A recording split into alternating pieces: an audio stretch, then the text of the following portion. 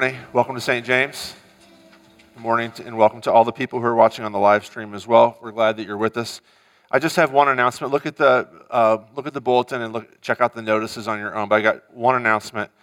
There's 2 offering plates out there today. The one on the left is the normal tithes and offering place. The one on the right is for free will offering for Josiah and Catherine Lang. Josiah's got a summer mission coming up this summer. Catherine has her college mission. So please, it's a free will offering. Generously give to that. We're just going to divide that between Josiah and Catherine. That's the offering plate on your right as you're going out after the service is over. All right, stand up with me if you would, and let me open us in prayer, and then we'll get going. Father, you know how much we need you. You know how much, you know where we're at, God, and you know how much comfort we need and how much hope we need, and we need you to give us faith, and it's not really possible for us to stir those things up in ourselves. And so we're asking, Father, that as we meet with you this morning and we look at your word together and we receive you at the rail and we sing praises to you, would you give yourself to us?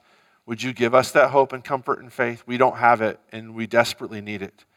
And it's only you that can supply that. We're trusting in you for that. We pray this in Jesus' name. Amen. Let's continue in the name of the Father and of the Son and of the Holy Spirit. Amen. Lord, have mercy upon us. Christ, have mercy upon us.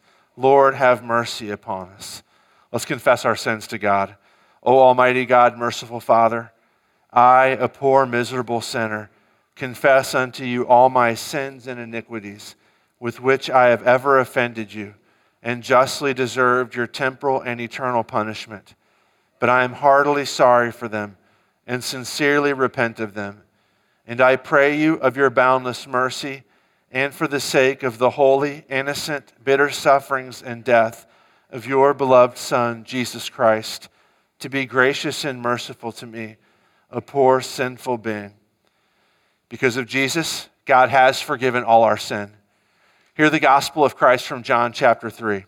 For God so loved the world that he gave his only Son, that whoever believes in him should not perish, but have eternal life. For God sent the Son into the world, not to condemn the world, but that the world might be saved through him. Amen. You may be seated.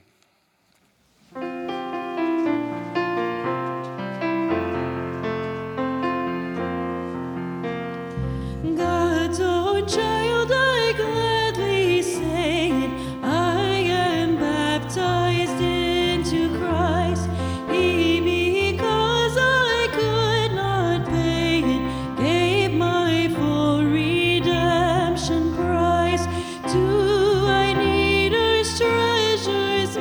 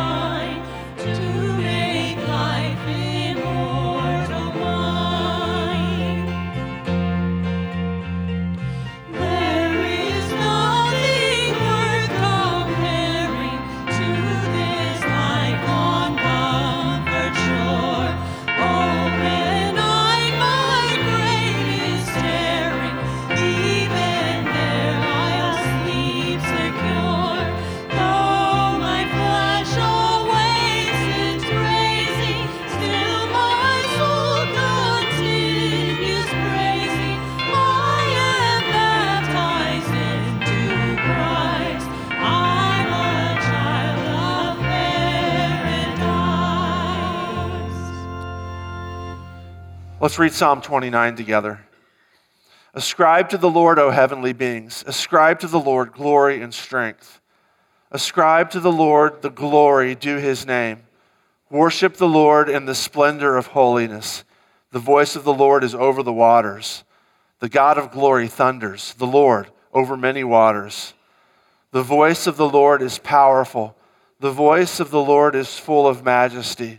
The voice of the Lord breaks the cedars. The Lord breaks the cedars of Lebanon.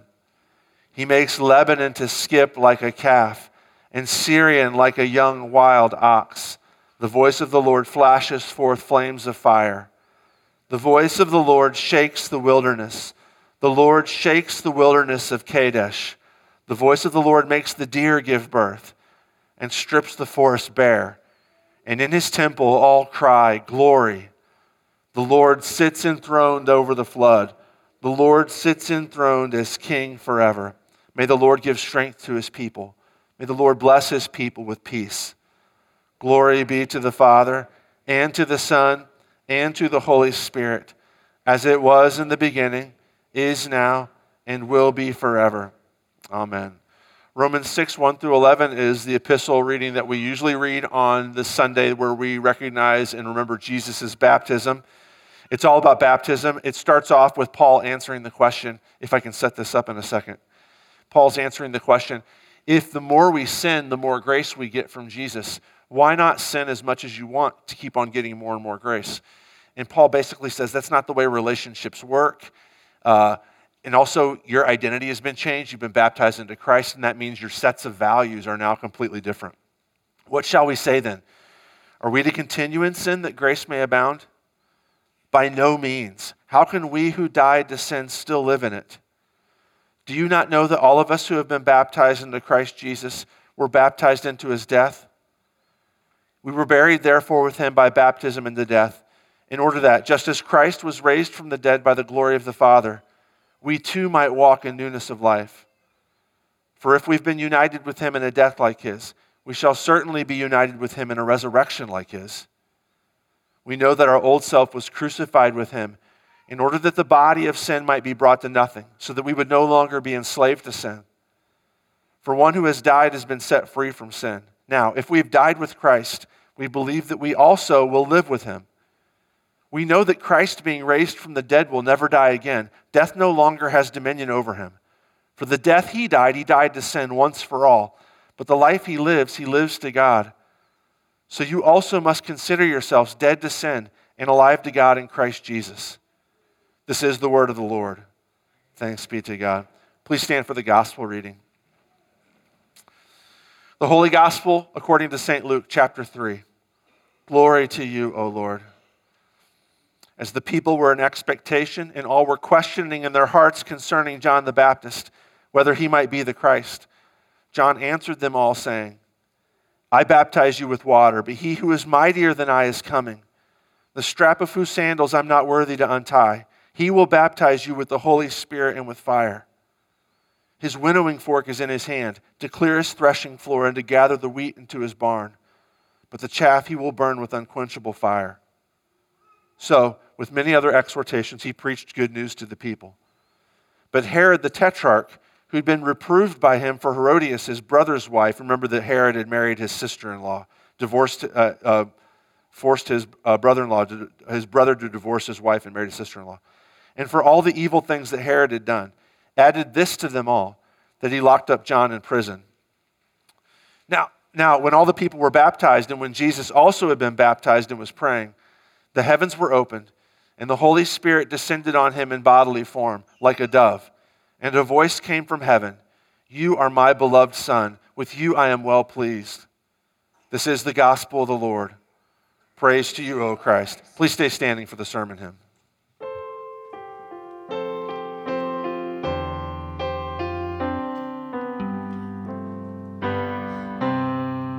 Speak, O Lord, as we come to you to receive the food of your holy word. Take your truth, plant it deep in us, shape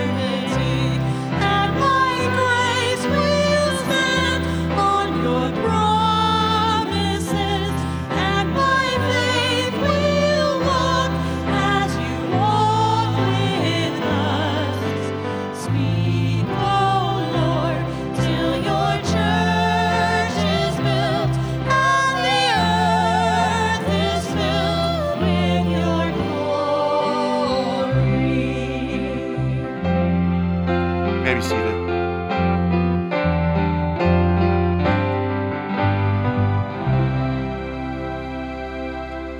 I'm going to read Esther 2 to us. At the end of Esther 1, you'll remember from last week, if you heard the reading last week, Ahasuerus, angry at his wife because she won't come when he demands, has made a law saying that she can no longer be in his presence. He and his counselors come up with this plan where he's going to find a new favorite woman, and Esther 2 is about that. Let me read it to us. After these things, when the anger of King Ahasuerus had abated, he remembered Vashti and what she had done and what had been decreed against her. And then the king's young men who attended him said, "Let beautiful young virgins be sought out for the king, and let the king appoint officers in all the provinces of his kingdom to gather all the beautiful young virgins to the harem in Susa the capital, under custody of Hegai, the king's eunuch, who's in charge of the women. Let their cosmetics be given them, and let the young woman who pleases the king be queen instead of Vashti." This pleased the king, and he did so. Now there was a Jew in Susa the citadel whose name was Mordecai, the son of Jair, son of Shimei, son of Kish, a Benjaminite, who'd been carried away from Jerusalem among the captives, carried away with Jeconiah, king of Judah, whom Nebuchadnezzar, king of Babylon, had carried away. He was bringing up Hadassah, that is, Esther, the daughter of his uncle, for she had neither father nor mother. The young woman had a beautiful figure and was lovely to look at. And when her father and her mother died, Mordecai took her as his own daughter. So when the king's order and his edict were proclaimed, and when many young women were gathered in Susa the citadel in custody of Hegai, Esther also was taken into the king's palace and put in custody of Hegai, who had charge of the women. And the young woman pleased him and won his favor. And he quickly provided her with cosmetics and her portion of food, and with 7 chosen young women from the king's palace, and advanced her and her young women to the best place in the harem. Esther had not made known her people or kindred, that is, that she was a Jew, for Mordecai had commanded her not to make it known. And every day Mordecai walked in front of the court of the harem to learn how Esther was and what was happening to her. Now when the turn came for each young woman to go into King Ahasuerus, after being 12 months under the regulations for the women, since this was the regular period of their beautifying, 6 months with oil of myrrh and 6 months with spices and ointments for women. When the young woman went into the king in this way, she was given whatever she desired to take with her from the harem to the king's palace. In the evening she would go in, and in the morning she would return to the second harem in custody of Shashgaz, the king's eunuch, who was in charge of the concubines. She would not go into the king again unless the king delighted in her, and she was summoned by name. When the turn came for Esther, the daughter of Abihail, the uncle of Mordecai, who had taken her as his own daughter, to go into the king, she asked for nothing except what Hegai, the king's eunuch, who had charge of the women, advised.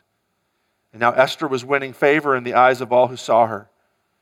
And when Esther was taken to King Ahasuerus into his royal palace in the 10th month, which is the month of Tebeth, in the 7th year of his reign, the king loved Esther more than all the women, and she won grace and favor in his sight more than all the virgins, so that he set the royal crown on her head and made her queen instead of Vashti. Then the king gave a great feast for all his officials and servants. It was Esther's feast.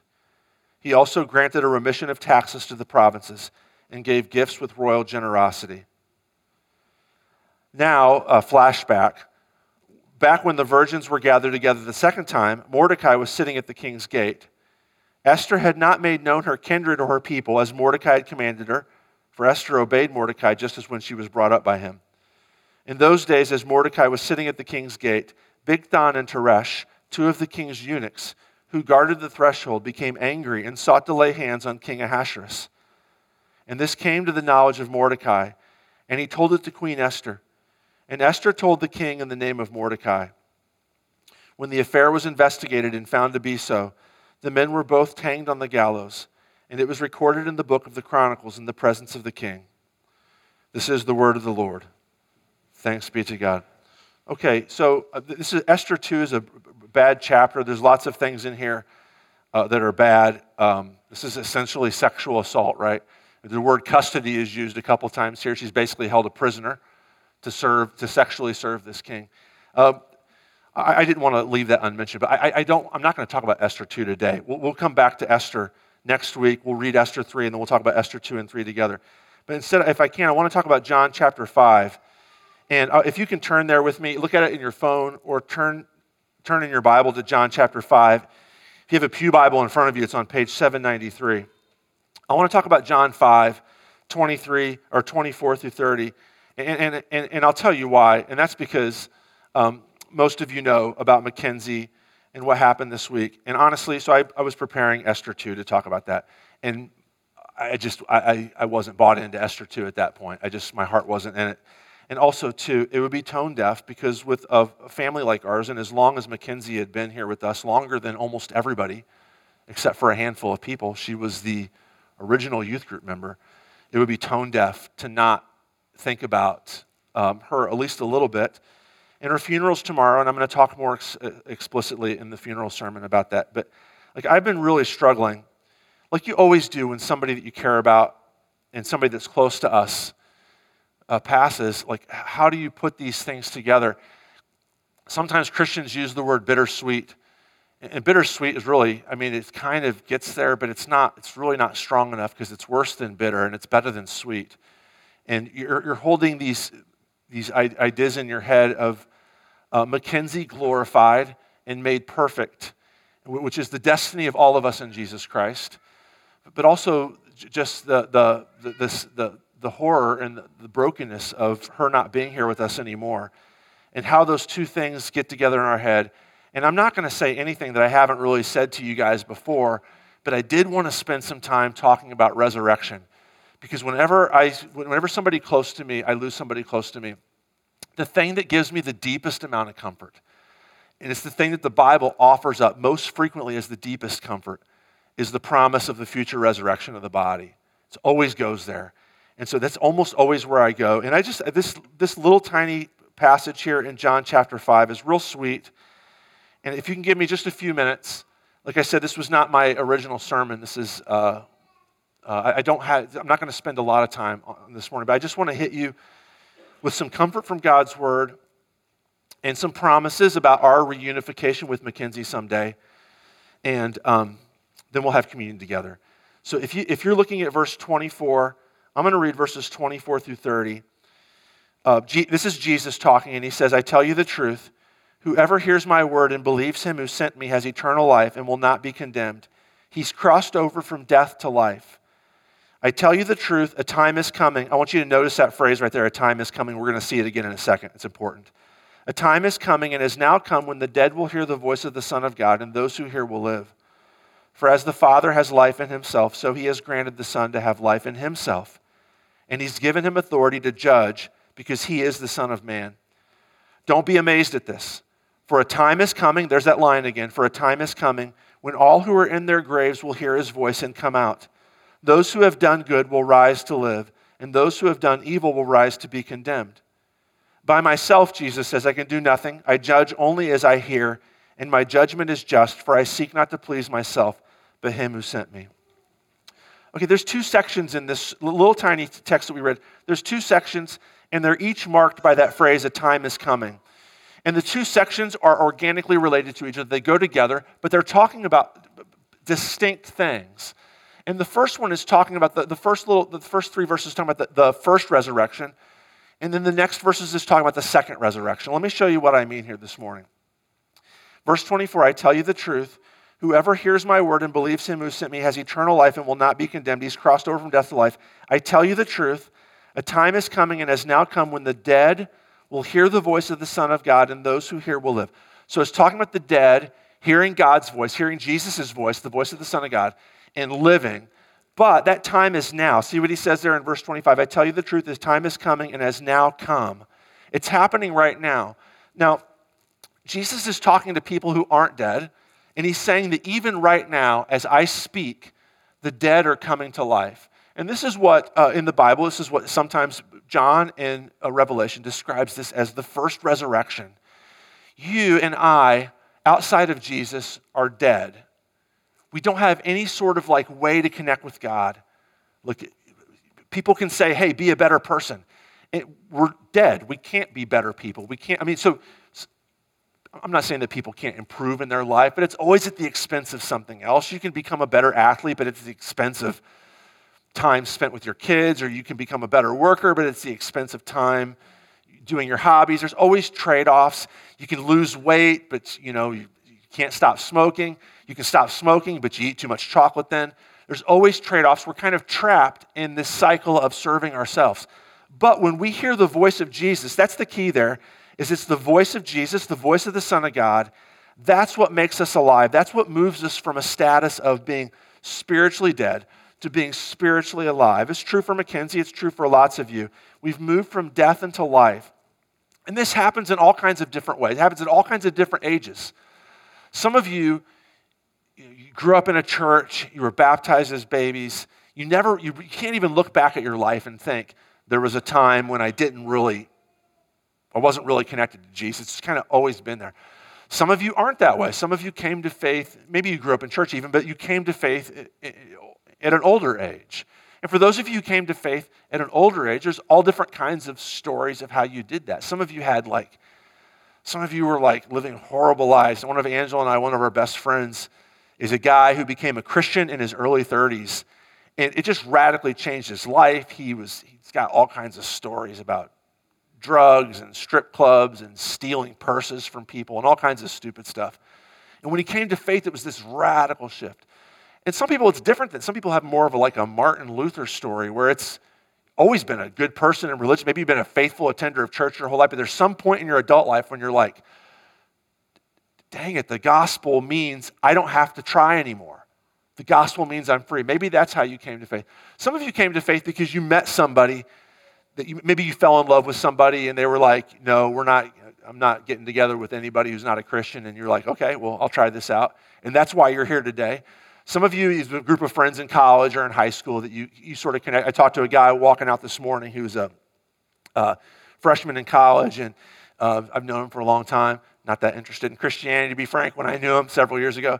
But now he's like, I go to Bible study on Tuesdays, and I'm trying to get my roommate, my college teammates, and he plays soccer in college. We all go together. And so he's made these friends on his soccer team at college who are believers. And bam, that was it. I connect with these people. Maybe for some of you, it's like an intellectual experience. You've got these deep questions, and you've been searching. And you met somebody, or you read something, or you saw something on YouTube, or you came and you heard a sermon, and you're like, you know what? This makes sense. Maybe it's an emotional experience. One of my favorite authors is a guy named Alan de Botton, he writes about all different kinds of stuff. He's an atheist.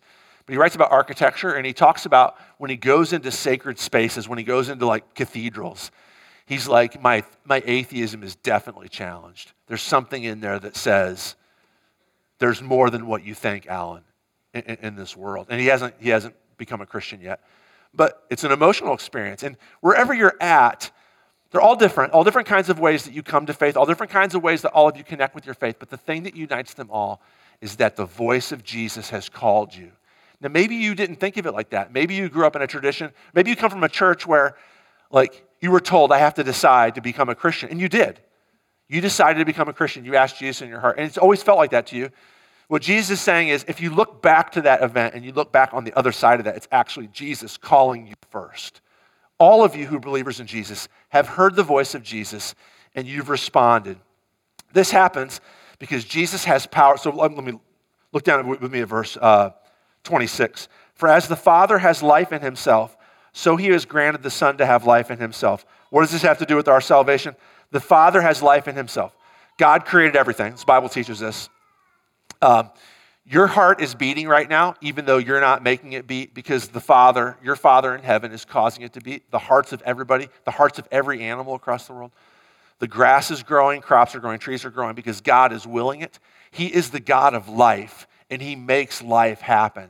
And Jesus says, he's given that to me. He's granted the Son to have life in himself too. And so that means that Jesus is able to give life. And so when I call your name, if I say, hey, so-and-so, nothing happens except you hear me call, or you don't hear me call, and you respond, or you ignore me, whatever. When Jesus calls your name, because he is a fountain of life, that life comes to you and it moves you. So river crossing language in verse 24. You've crossed over from death to life. Jesus has called you. You've heard his voice. And now you are in the status of the living. You are Those of us who are close to us, who have gone on before us, all the saints who have gone on before us, they are now in the status of the living. Whatever their state, whether biologically alive or biologically dead, we are all living in Jesus Christ because he is able to do that. Now look at verse 27. And he, the Father, has given Jesus authority to judge because he's the Son of Man. Because Jesus has life in himself, we'll talk about Son of Man some other time, Jesus has the right to judge who's in and who's out. Now the word judge sounds bad. Like if we think of like judgment, that's not what it means here. It means that Jesus, because Jesus is the author of life, it flows from him. He's the one who knows who's in and who's out. I was listening to a podcast recently, and it was basically it was an interview with Martha, and her last name, Martha Ware, I think. She's a singer. She's an R&B singer. She sang kind of the tagline. She had to be a certain age to get this, I guess. But the song "Everybody Dance Now" by CNC Music Factory. If you know that song, you can hear those words in your head right now. She was hired by CNC Music Factory to sing that line, and she recorded it and sang it, and then it was gone. She's on tour one time in the early 1990s, and she's sitting in her hotel room, and she's watching MTV. This is back when MTV showed music videos. And she sees this beautiful woman on screen dancing, and then all of a sudden out of her mouth comes, "Everybody dance now." And it's her voice. She sees this woman singing in her voice. Well, she calls up the recording company, and they're like, "No, that's not you. That's not you singing." She calls up CNC, her friends on CNC Music Factory, and they say, "No, that's not you. We hired somebody else." And she's like, "No, that's my voice." Anyway, the tipping point of the story was she appeared on Arsenio Hall. She kind of made a big stink about it. And there's this famous moment where she appears on Arsenio Hall, and he says, "Well, if you sang it, sing that line for us." And she belts it out right then, and the crowd erupts because it's clearly her. And she ends up getting lots of back dues and royalties for singing that song. But my point is this, though, is like, who knows better who sings that song than the woman who sang it? Like, she knows. That's her. Like, if you have 5 paintings in a room, and they're all paintings, and they look exactly the same, one of them is a masterpiece, and the 4 others are very clever forgeries. Who would you call in to say which one is the real one? You would call in the artist herself, right? That's what you would do. That's all that Jesus is saying here. You're a Christian.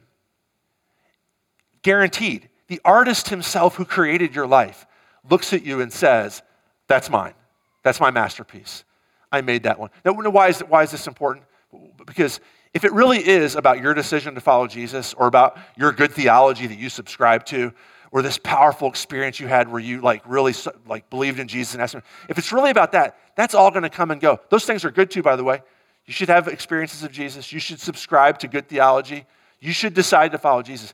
But if that's what it's dependent upon, who knows where that's going to be 2 weeks from now? Like I've been a pastor of a church, and then I never thought that 6 months from now, you won't even be going to church and you'll be denying Jesus. I never thought that. If my salvation is dependent upon my decision to follow Jesus, I have no clue where it's going to. But if the master himself looks at me and says, that's one of my kids, I have passed from death to life. All right, that's the first resurrection. Mackenzie had that. You had that, those of you who are in Christ. We are alive together. The second resurrection, though, deep comfort for me here. Verse 26, "Do not be amazed at this, for a time is coming." Now, you notice here that he doesn't say, "A time is coming and now is." He doesn't say, "and now is." A time is coming when all who are in their graves will hear his voice and come out. Those who have done good will rise to live, and those who have done evil will rise to be condemned. There's a time coming when a second resurrection is going to happen. When Jesus is going to return, and he's going to shout out, and all of us who are in our graves, probably, who knows, the odds are historically that it's going to be all of us at some point. We're going to be in our graves. Jesus is going to shout out, and we're going to come up out of our graves to be with Jesus forever in perfect bodies. Now, this is the main teaching in the Bible. This is the main source of comfort. This morning, I have, and I know some of you do too, I have super deep comfort that Mackenzie right now is safe with Jesus, in that she's perfect.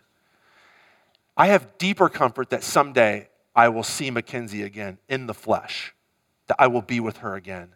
Now, all those things go together. It's not one versus the other. But what the Bible wants to do is it wants to point you towards this reality that God's destiny for you in Christ is perfect bodies someday, perfect world someday.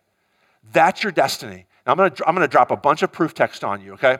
It's all in the Old Testament. It's all in the New Testament. It's everywhere. That's God's plan for us. Job, famous text. Job's going through some hard times. Job has lost a child, 10 kids. Job has lost all his property. Here's Job's ultimate source of hope. I know that my Redeemer lives, and at last he will stand upon the earth. Okay, you can't see God, right? God is a spirit. You can't see him. You can't touch him. You can't, he's not here noticeable to our senses here in the room. But Job says, I know that he's alive and that he will stand on this earth. He's going to stand on this earth. And after my skin has been destroyed, after I'm buried and my body decomposes, yet in my flesh I shall see God. Well, how does that make sense? After my flesh is destroyed, yet in my flesh I shall see God. You know why it makes sense? Because Job knows and believes that after his body decomposes, at some point, Jesus is going to come back, stand on the earth, and raise his body from the grave. That's his ultimate hope, is that someday I'm going to see my God face to face in the flesh, whom I shall see for myself, he says, and my eyes shall behold and not another. Daniel chapter 12, verse 1, Daniel says there's going to be a time of trouble such as never been since there was a nation till that time. At that time your people shall be delivered, everyone whose name shall be found written in the book. And many of those who sleep in the dust of the earth shall awake, some to everlasting life. This sounds like Jesus is borrowing on this in John 5, right? And some to shame and everlasting contempt. And those who are wise shall shine like the brightness of the sky above. And those who turn many to righteousness like the stars forever and ever. It's the very last chapter of the book of Daniel. What is Daniel saying? What's the ultimate hope? Is that God is going to raise our bodies from the dead someday. God's going to raise us up from the dead. Ezekiel chapter 37, Ezekiel has this vision of this battlefield, and it's covered with dead bodies, which have decomposed, and it's just bones. And God says to him, I'm going to raise these up from the dead. Ezekiel says this, thus says the Lord God, behold, I will open your graves and raise you from your graves, O my people. And I will bring you into the land of Israel, and you shall know that I am the Lord when I open your graves and raise you from your graves, O my people. And I will put my spirit within you, and you shall live. And I will place you in your own land. Then you shall know that I am the Lord. I have spoken, and I will do it, declares the Lord. It's a promise, a solemn promise from the Creator God, that he's going to raise our bodies from the dead someday and put us in our own land. Jumping to the New Testament, and there's probably a gazillion of them in the New Testament. I'm just going to give you two. If then, Paul says in Colossians 3, you've been raised with Christ, seek the things that are above, where Christ is, seated at the right hand of God. Set your minds on things that are above, not on things that are on earth. For you have died, and your life is hidden with Christ in God. When Christ, who is your life, appears, then you also will appear with him in glory. When Jesus returns, he's going to bring all of us back with him and raise our bodies from the dead. One more, 1 Corinthians 15. Paul says this, but in fact, Christ has been raised from the dead. On that first Easter 2,000 years ago, Jesus was raised from the dead. The first fruits of those who have fallen asleep being an idiom for death in Greek. Jesus is the first fruits of those who have died. In other words, the first part of the harvest was Jesus. We will be the rest of the harvest in Jesus. When Jesus comes back, he's going to raise us from the dead. Because as by a man, Adam came death, by a man, Jesus has come also the resurrection from the dead. For as in Adam all die, so in Christ will all be made alive. The promise that God gives us in Scripture is, and going to heaven when you die is super important. The ultimate promise is the promise of future resurrection. They're all important, but that promise of future resurrection is the payout. Let me give you an example real quick. Let's say that you have a child who's fighting in some great war somewhere in the armed services. And so, some of you in here who have children who are in the armed forces, and so you know a little bit of what I'm talking about. But let's say that you're living in the 1943, and your son is off fighting in Europe or in the South Pacific, and you're scared all the time. For those of you whose kids are in the military, you're scared all the time anyway. But now you know they're fighting in this great war, and let's say that near the end of the war, you get a letter from them, and it says, hey, I'm fine. Just found out the war's over. Don't know when I'll be home, but I'm fine. You would be thrilled because you would know that your child is safe. There's something missing, though. There's a difference between that and the moment when they come home. Right? If you don't believe me, you can just get on YouTube and put in military reunions. People who know their kids are safe, but when they see their kid after a long time, are just overjoyed. Why is that? Because knowing that your child is safe and then being with them in the flesh, that's a different level. It's good. It's better than not knowing. It's better than knowing they're not safe. Knowing they're safe is good, but being with them in the flesh is better. When our loved ones pass on and go to be with Jesus, we're like people who've gotten the letter saying, I'm safe, I'm good, don't worry about me. I will see you soon. I don't know when, but I'll see you soon. That's the position that we're in now with Mackenzie. We know that she's safe. We know that Jesus has her wrapped up in his arms. We want to be with her. In a certain sense, by the power of the Holy Spirit, we are, but we're waiting for that day when we come home and she comes home and we're all together. And Jesus is promising he's going to do it. I promise I will do it. You shall know that I am the Lord. I have spoken and I will do it. What I'm inviting you to do this morning is to find comfort in that, to believe and to know that God is going to reunite us all someday, that he's determined not to let sin and death win at all. Death, John Donne says at the end of his great poem about death, you will die. Jesus is going to kill death. He's going to kill evil. He's going to kill brokenness. And he's going to reunite all of us together. Stand with me and let's pray. Then we'll have communion with each other.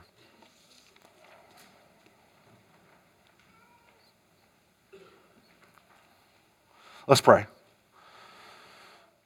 Father, we thank you for being a good God, and we thank you for loving us, and we don't pretend to know what you're up to, and we don't pretend that we even agree with you all the time. But God, we know that you're the one true God, and we're begging you this morning to keep on loving us and keep on giving us comfort and hope. We thank you for being the God of life. We thank you for the promise of the resurrection. Make all things new. Come back quickly, God. Come back right now and make all things new. Lord, in your mercy. We pray for everyone, Father, who's struggling this morning with health issues and relationship issues and financial issues. We pray especially this morning, Father, that you would be with Mackenzie's family, that you would be with Mark and Jill, that you would be with, especially that you'd be with Bob and Majel, that you be with Alex. Especially, God, I want to pray, especially this morning, that you be with Bob and Majel as they not only grieve the loss of a granddaughter, but grapple with how to comfort Mark and Jill as well and serve them as best as possible. Will you give them special wisdom? Will you give them special strength and special hope? Father, will you allow all of us to be a conduit of your love to them and that family? Lord, in your mercy. Father, we pray that you would be with every Bible-believing, gospel-preaching church, especially in Edwardsville and Glen Carbon, but all over the world. We pray that we would see your kingdom grow. We pray that now, Father, as we here are worshiping with your saints all over the world, and Father, your saints who are in glory gathered right now around your throne, we pray that you would make all things new. We pray that you would grow your kingdom here, that we would see righteousness flourish. We pray that we see justice flourish. We pray that the name of your Son, Jesus, would be glorified. All of us together, Father, the saints who have gone on before, including our dear Mackenzie, and us here now, we join together in praying this prayer. How long, O Lord? How long? Make all things new. Lord, in your mercy. We pray these things because we are your daughters and sons. And Father, we want hope and comfort for you, and we know that you're the only place to get it. You're the only one who has the words of life. Will you minister to us? Will you give us yourself? Will you wrap us up in your arms too? Will you give us hope and comfort in you? We're asking these things by the power of your Holy Spirit. In the name of your own Son, Jesus. Amen. If you can, confess your faith with the words of the Apostles' Creed. This is in your bulletin. I believe in God, the Father Almighty, maker of heaven and earth, and in Jesus Christ, his only Son, our Lord, who was conceived by the Holy Spirit, born of the Virgin Mary, suffered under Pontius Pilate, was crucified, died, and was buried. He descended into hell. The third day he rose again from the dead. He ascended into heaven and sits at the right hand of God the Father Almighty. From thence he will come to judge the living and the dead. I believe in the Holy Spirit, the holy Christian church, the communion of saints, the forgiveness of sins, the resurrection of the body, and the life everlasting. Amen. Now let's pray together in Jesus' name, his prayer. Our Father, who art in heaven, hallowed be thy name. Thy kingdom come, thy will be done, on earth as it is in heaven. Give us this day our daily bread, and forgive us our trespasses, as we forgive those who trespass against us. And lead us not into temptation, but deliver us from evil. For thine is the kingdom, and the power, and the glory, forever and ever. Amen. Our Lord Jesus Christ, on the night when he was betrayed, took bread. And when he had given thanks, he broke it and gave it to his disciples and said, "Take, eat. This is my body given for you. Do this in remembrance of me." In the same way, he also took up the cup after supper, and when he had given thanks, he gave it to them, saying, "Drink of it, all of you. This cup is the new covenant in my blood, shed for you for the forgiveness of all your sins. Do this as often as you drink it in remembrance of me." The peace of the Lord be with you always. Amen. You may be seated.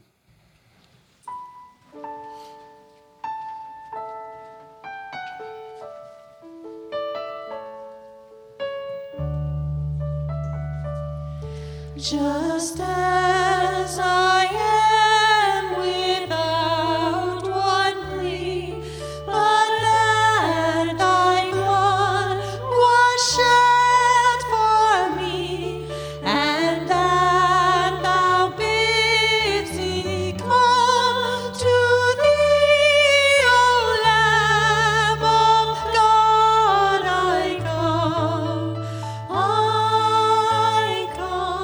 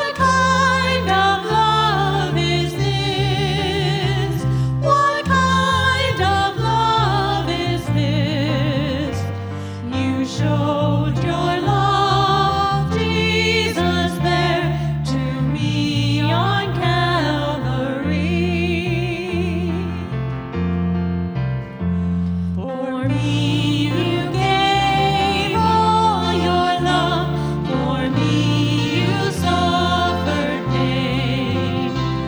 I find no words, nothing can your selflessness explain.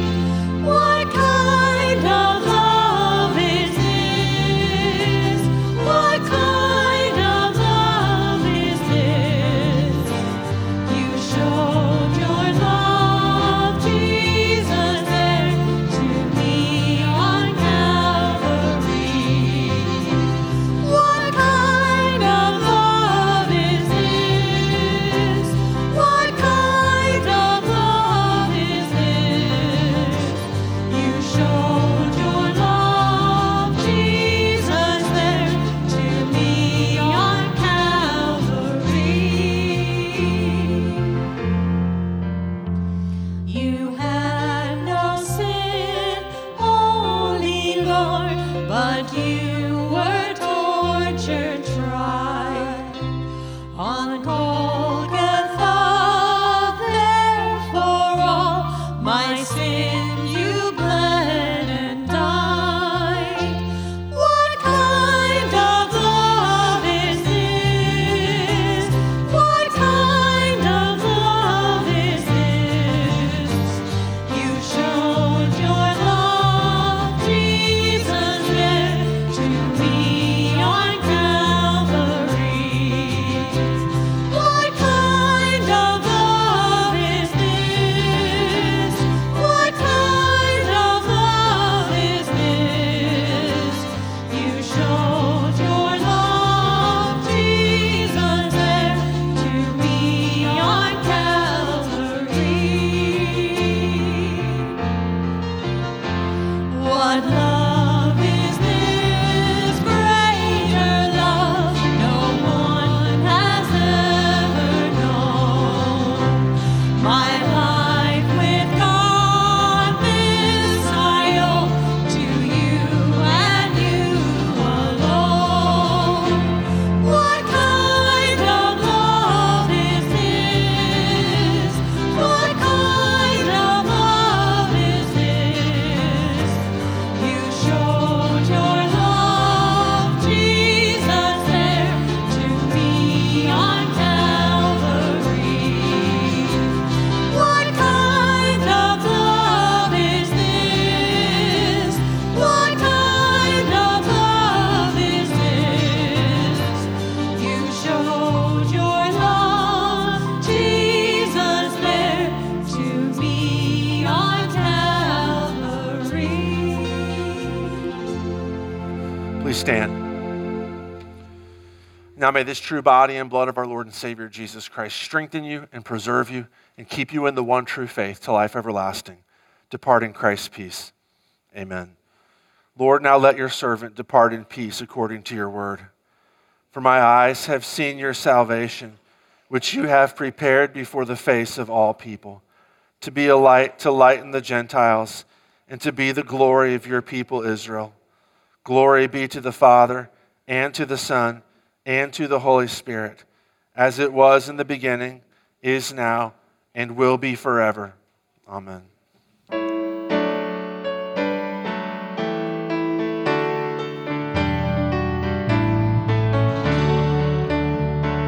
Christ the eternal Lord, whose promise here we claim, whose gifts of grace are freely poured on all who name your name, with thankfulness and praise.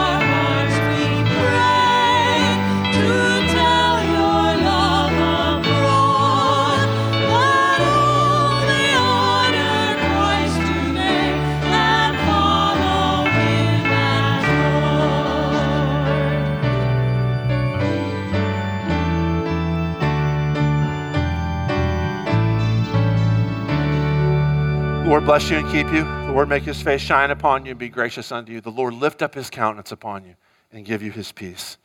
Amen. Go in peace.